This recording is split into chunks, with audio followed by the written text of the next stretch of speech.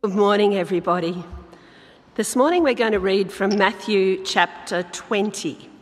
Now, if you're in church and you've been given a Bible, it's on page 987. And if you're watching from home or somewhere else, it's on the screen. So Matthew chapter 20, and we're going to start at verse 1. Jesus says, "For the kingdom of heaven is like a landowner who went out early in the morning to hire workers for his vineyard.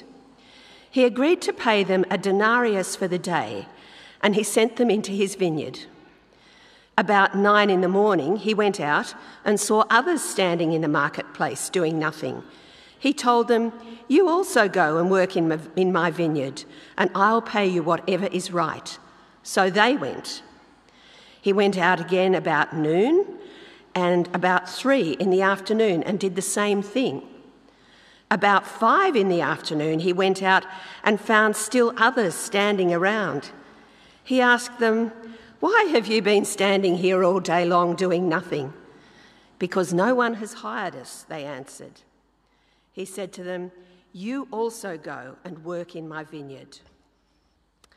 When evening came, the owner of the vineyard said to his foreman, 'Call the workers and pay them their wages, beginning with the last ones hired and going on to the first.' The workers who were hired about 5 in the afternoon came, and each received a denarius. So when those came who were hired first, they expected to receive more. But each one of them also received a denarius. When they received it, they began to grumble against the landowner. 'Those who were hired last only worked for 1 hour,' they said, 'and you've made them equal to us who've borne the burden of the work and the heat of the day.' But he answered one of them, 'I am not being unfair to you, friend. Didn't you agree to work for a denarius? Take your pay and go. I want to give the one who was hired last the same as I gave you. Don't I have the right to do what I want with my own money? Or are you envious because I'm generous? So the first will be last, and the last first.'" This is the word of the Lord.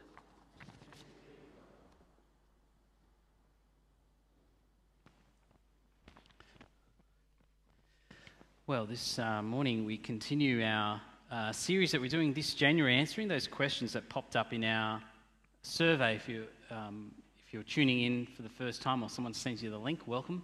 Or if you're in the building after a while, good to have you back post-Christmas and New Year. We did a survey at the end of last year. We asked people the question, what would make the world a better place? Simple question, really. And people had lots of answers. We had about 70 answers. About a third to a half of them were non-St. Stephen's people. What was really interesting is that generally, actually, the answers grouped themselves into 4 pretty clear categories. Around those 4 categories, we built 4 questions. Last week, does more tolerance and less judgment equal a better world? And that's what David Robertson spent his time reflecting on in the talk. If you haven't seen it, you can go back and look at the video from last week and hear what he had to say. And there's 2 more coming in the next 2 weeks. This week, the question is, does a slower-paced life equal a better world? Because actually one of the repeating responses people had was less busy, or slower-paced life. That was actually a phrase that a couple of responses used.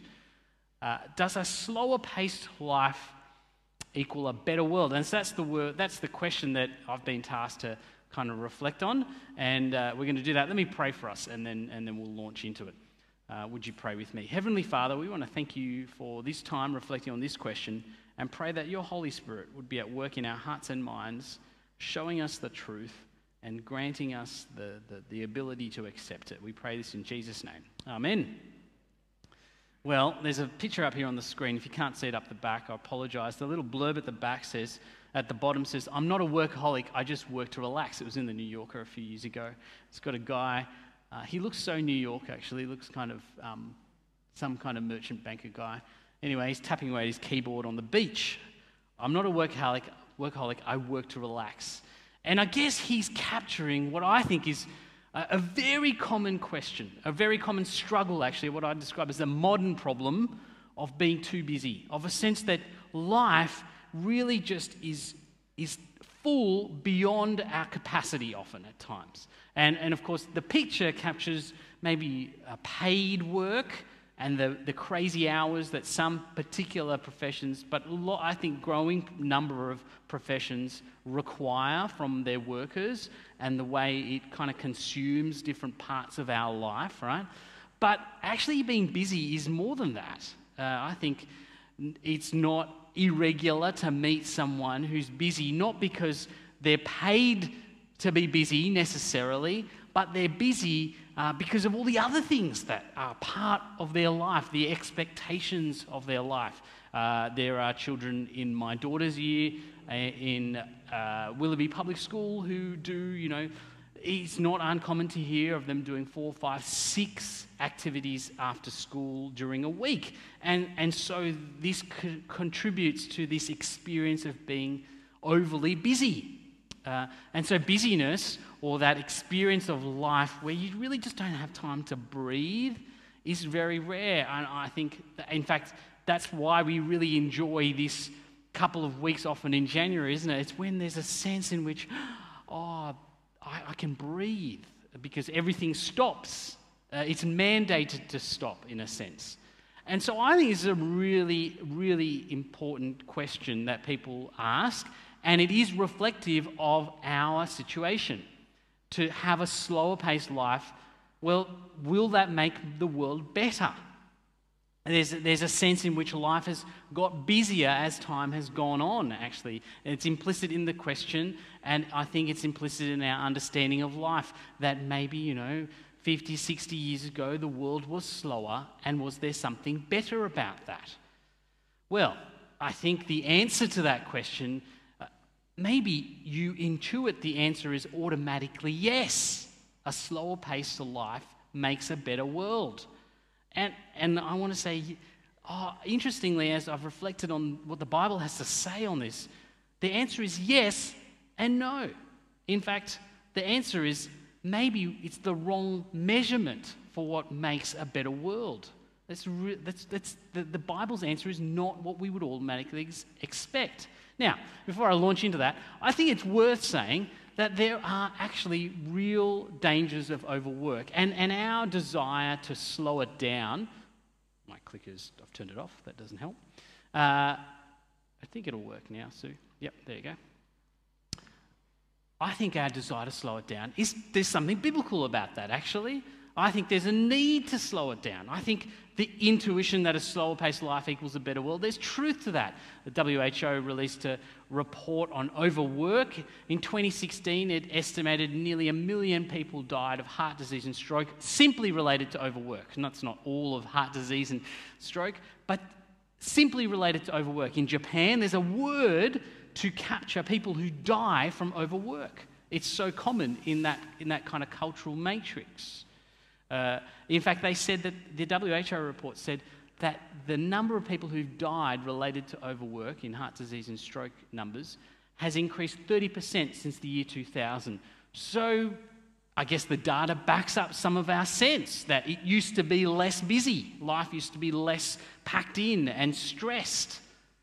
So there's a truth to it. And there's a physiological reality that overwork is damaging to us.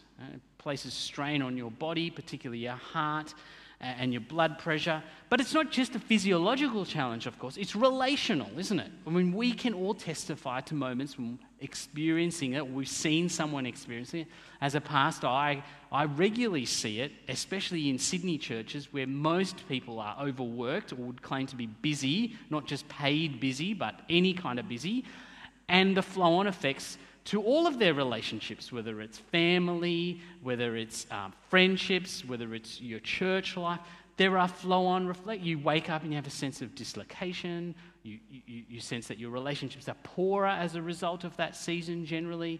So there's a relational, but there's also an emotional challenge. Most psychologists would say, who specialise in resilience and burnout, so if you live at 100% of your life all the time, the red zone, 100, even I mean, it doesn't exist, of course, but the sportsman's adage, 110% of your life, all the time, you will burn out. You can't actually manage that. You're meant to run at 85% and then increase into that red zone every now and then, not just be sitting there all the time.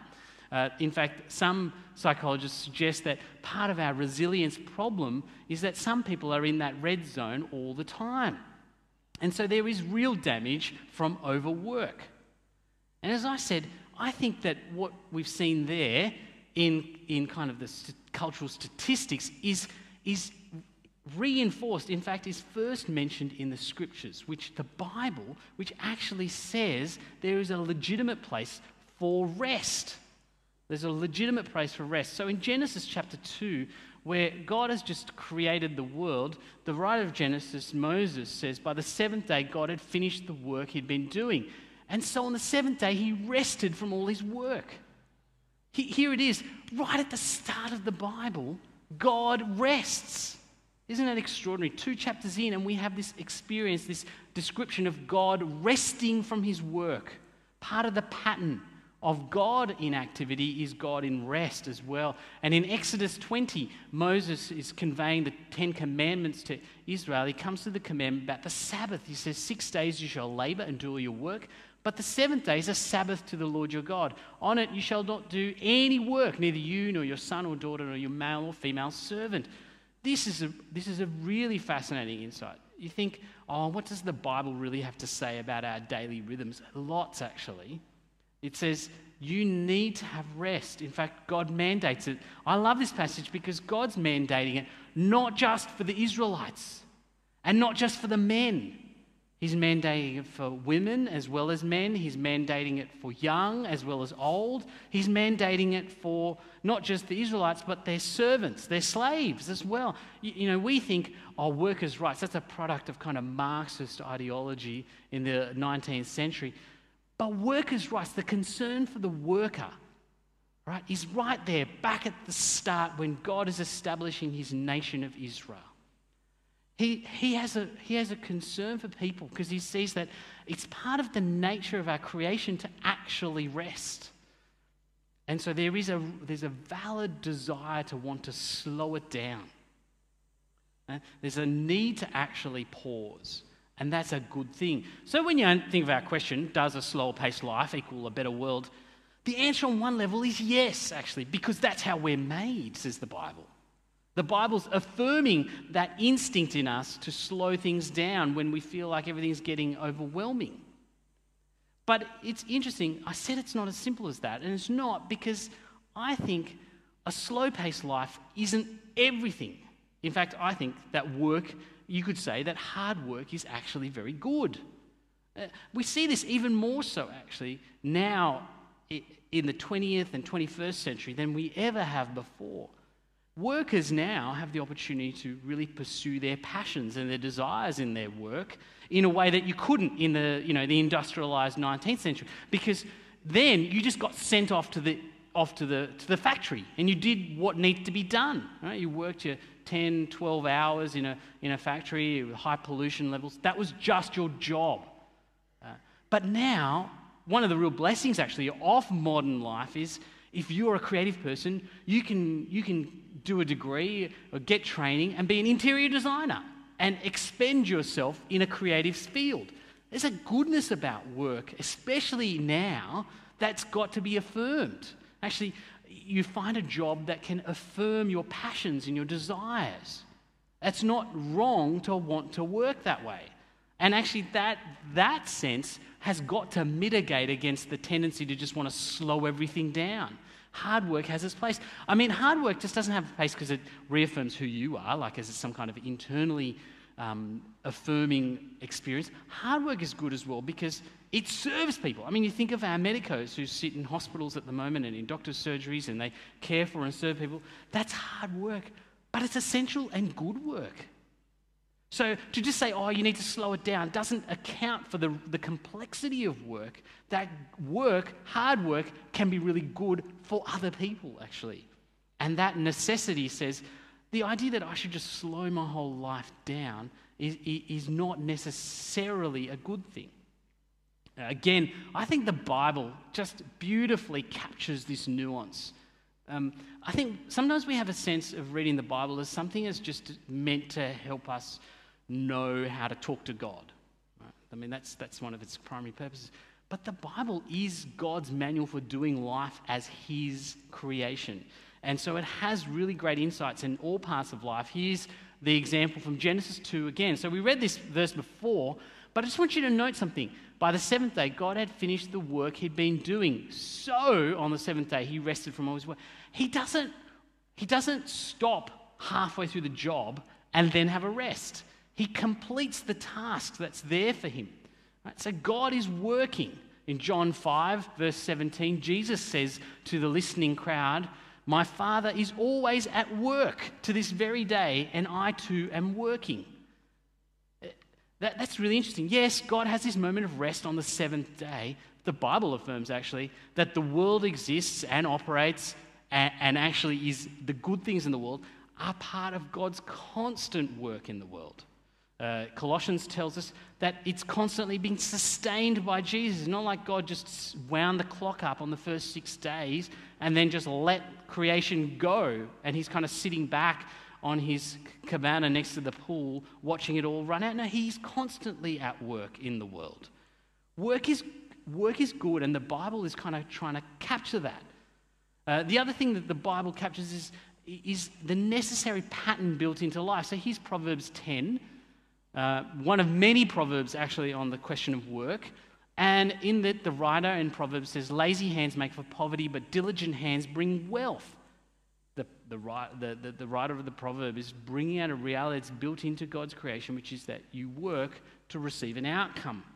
Things don't just fall into your lap. God's actually created us to labor to receive some kind of outcome in life. So to just say, "Oh, slow-paced life equals a better world," that's too simple because it doesn't account for the way that the world is created. It's our common experience, whether you're a believer or not. This is how the world works. I think, in fact, actually, when I said this is a modern problem, I think you'd say it's a modern Western problem, the question of busyness and slowness of life. Because if you're in a village in Sri Lanka and you get up at 5 a.m. and you have breakfast and you go off to the field and you work your field and you come home and you have dinner and you go to bed, you can see this principle at play.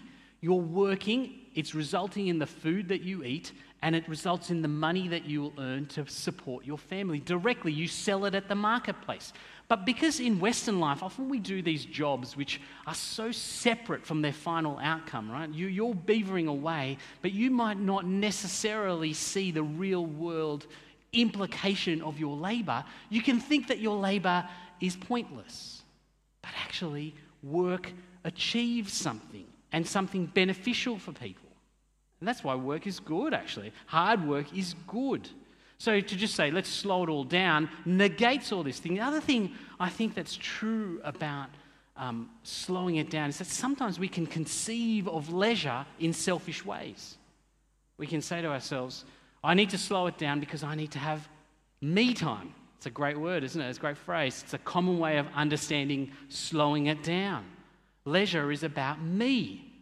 And of course, that creates a whole kind of cultural malaise, which is very narcissistic. It's a world that's all kind of inwardly focused, when people conceive of their leisure purely as a me thing.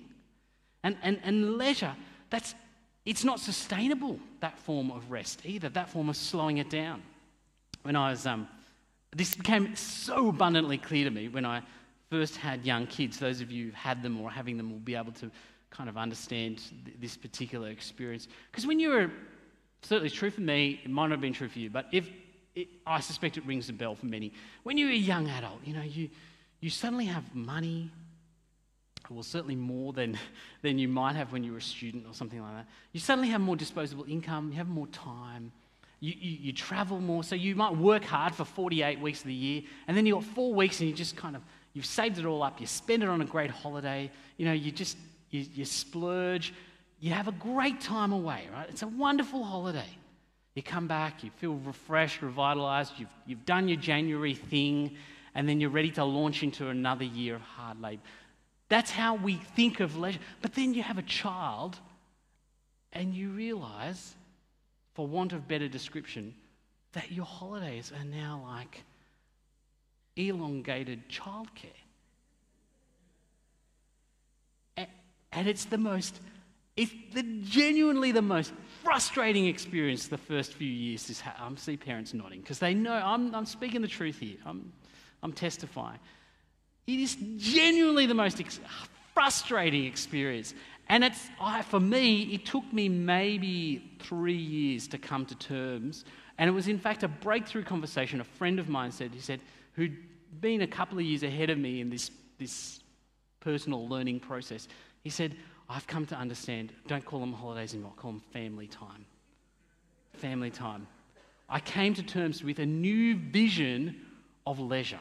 And I reflect back actually on my rest, and I thought, maybe I particularly had started to see my rest as a very self-oriented moment. This is why slowing it down is not necessarily the answer for a better world. Right? It could just result in a more narcissistic world. That's not necessarily the answer either. It's interesting, isn't it, as we've talked about this? The other thing I think about with leisure is that we're not very good at resting. We're always... I came up with this saying at 7:45. I'll use it. We're good at measuring our leisure. Right? We're good at measuring leisure. What do I mean? Has anyone got one of these? It's a sleep app. Anyone ever gone down this path? Yes, where you put it on your phone or your watch, and you go to sleep, and you have a really great night's sleep, and you look at your device in the morning, you think, how good was my sleep? And it says, you got like 6 hours of quality sleep. You think, I failed at sleeping. You know, you've gone into this moment of rest and leisure, and you've woken up more anxious than you went before. It's a flippant example, but we have a growing tendency even to measure our leisure time in terms of efficiency. How much exercise did I get while I was on holidays? How many people did I see? How many jobs around the house did I get done?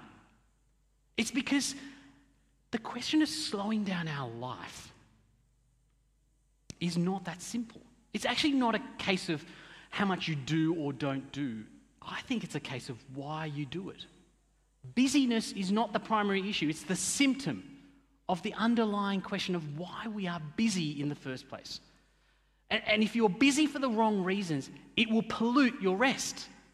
If you're busy for the wrong reasons, it will pollute your ability to slow down and what you do when you slow down. There's a great article in SMH which was written pre-pandemic. I think it's still true. They're talking about our addiction to busyness. Here's what the author said. They wrote, there is an absolute addiction to busyness. There are an increasing number of people who wear their busyness like a badge of honour. That is so true. I don't know if it's true about you, but it's true about me. Sometimes I think I'm telling someone I'm busy because I'm just a bit worried that they think I don't do anything. Badge of honour.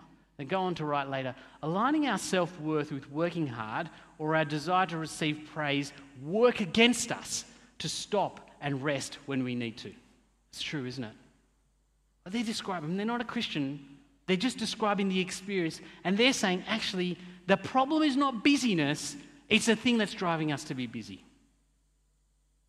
And they're saying, we're busy because busyness gives us a sense of being worth something, of being valuable, of our life meaning something, of us contributing something of worth and value to this place. And actually, because our busyness is so tied to that sense of worth and value, we find it hard to actually stop, because what does that mean to our worth and value in those moments when we pause? Now, if the writer of this article in SMH is right, and I have a sense on my own personal experience of this, that there's some truth there. You see, simply saying, I'm going to slow my life down is not going to do it, because what's going to happen is your times of slowness are going to be anxiety-ridden too. It's not going to result in a better life, a better world. It's going to result in people who are anxious. At best case, people who are narcissistic because they're just focused on themselves. And I think this is actually where what the Bible has to say is so helpful. The Bible doesn't say, thou shalt slow your life down, or thou shalt work hard, although we've seen that there are those implications. The Bible actually goes to deal with it in a different way. I think what's really interesting, actually, a question about this attitude to why we work is, ask yourself this: if you're a workaholic, okay, if you're someone who works hard in a job, I mean, unfortunately, you're the few people I'm looking at today, but if you're online, you're listening, right? You're a workaholic, you love that job, 14 hours, you're energized by it, right? But then if you come home and you think, I've got to do the dishes, put the kids to bed, vacuum, clean, I want to ask you, why is it that though you're in this workplace where there's stress, there's accountability, there's people who are not nice, but that energizes you, right? But you can't come home and do the dishes or, vacuum the house or wash the clothes or whatever it is, right? If you can't do that, why is that? I suspect it's because one place feeds your sense of worth and value and the other doesn't. I think it's because one place, hey, testimonial, I'm that guy. I'm the guy who be 14 hours in one workplace, but when it comes to bath and bed, I just have to grit my teeth and get through it. Because one place can feed your sense of worth and value and the other one can't, right? The Bible, though, says something to us. If you're listening in, if you're even here and you've just been mulling on this, I want to say the Bible says something very important, and it goes to the root issue here. And that's why I chose the passage from Matthew 20. It's a strange passage on one level. It's a little parable that Jesus tells. I'm not going to spend a lot of time thinking about it. But here's the outline. Jesus is telling stories. He often tells stories to make a point. Okay? He says, here's a guy who owns a vineyard. He's a landowner. He needs to hire some workers to work on the vineyard. He goes to the marketplace. He hires some people. They say, great. So he says, go, I'll pay you for your work. They go. Then he comes back in the middle of the day. He hires some more people who are standing around in the marketplace. They go. Then he goes at 5 o'clock, Jesus says. So it's pretty much the end of the day. He finds some people. These people are clearly not motivated. They got no initiative because they've just been standing around the whole day. In fact, he asked them, why are you not working? He says, because no one offered us a job. They didn't bother to find one. They've just been standing around. He says, go and work. I'll pay you. But of course, the twist at the end of the story is that he then goes and pays them all the same amount of money. He pays the first one, the one that he negotiated, he pays them a denarius, which is like a day's worth of labour. So it's fair on that level. But then he pays the people who came at 5 o'clock, who probably did like an hour, half an hour's worth of work, the same amount of money. And so helpfully at the end, he says, are you envious that I'm generous? Are you envious that I'm generous? This parable is so clever. Jesus is he's not trying to teach heaps. He's just trying to teach one thing. He says, God deals on the basis of generosity, not merit. We're living in a world that deals on the basis of merit. That's why it drives us to work so hard. That's where our worth is. That's why worth and work are so mixed up, because we're constantly using it to merit ourselves somewhere, to give us a sense of enoughness, right? But God doesn't deal that way, says Jesus. In fact, he just finishes with his last line in verse 16. So the last will be the first, and the first will be last. I don't think God's going to line everyone up in an order. I don't know, we'll find out. But I don't think he's going to line everyone up in an order and literally just reverse the order. I think what Jesus is saying, you live on the basis of the first to be first and the last to be last. So therefore I need to be first. But God doesn't work that way. The kingdom of God is not based on, are you the best person in the room? The most able or most meritorious person in the room? God's kingdom is offered just out of generosity. Just out of generosity. Now, here's the thing. I think we hate this story. We hate this story, don't we? It just does not feel fair. But my question to you is, why do you think that you are the first workers in the story? That's where our heart goes, right? We think, I would have been the guy who said yes at the start of the day. I would have signed up to a good deal. Why do you think you're that? When I was at school, I played rugby for my school, and I was pretty good. I trained with the first, and I was running on with the seconds, and so I wasn't going to play for Australia or anything, but I was pretty good. After school, I decided I'm going to keep playing. So I went to play at West Harbour. West Harbour is in Burwood, which is where I used to live. The thing about West Harbour is it got a whole heap of islanders come to play for West Harbour.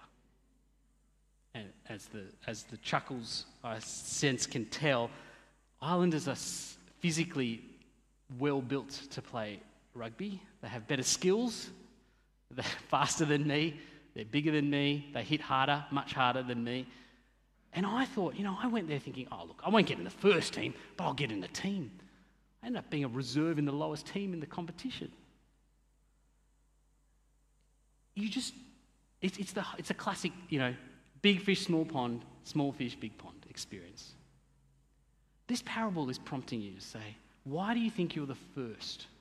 You're probably not. You think there's someone more meritorious than you in this room? There probably is. That's the story of our life. But you know what? That doesn't matter. It doesn't matter in the kingdom.